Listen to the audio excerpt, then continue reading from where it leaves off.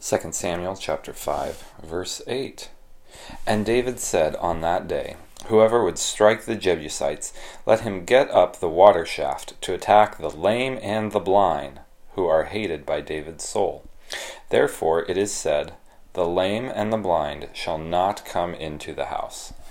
Okay, so David now is king, and David has been fighting against Jerusalem. So people don't always realize that Jerusalem was not the capital of Israel when David became king, but he captured it. This is where he captured it just before. They've insulted David, telling him that the lame and the blind will ward him off, but then they go in the water shaft and take over the city. So David in this chapter just has been anointed king, reigning at Hebron. And just after this, he defeats the Philistines and returns the Ark of the Covenant, which we referenced in yesterday's episode. 1 and 2 Samuel really are interesting because there's not a whole lot of Samuel, actually, and it's mostly about David and Saul and the kings of Israel.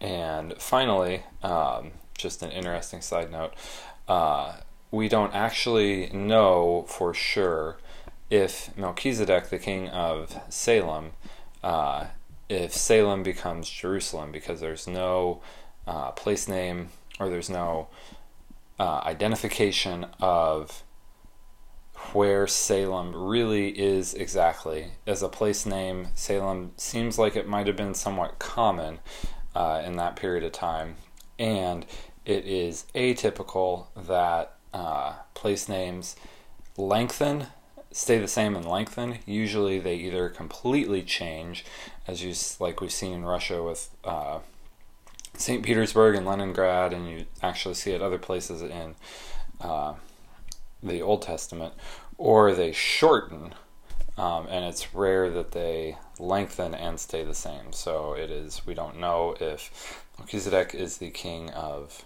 Jerusalem geographically or not.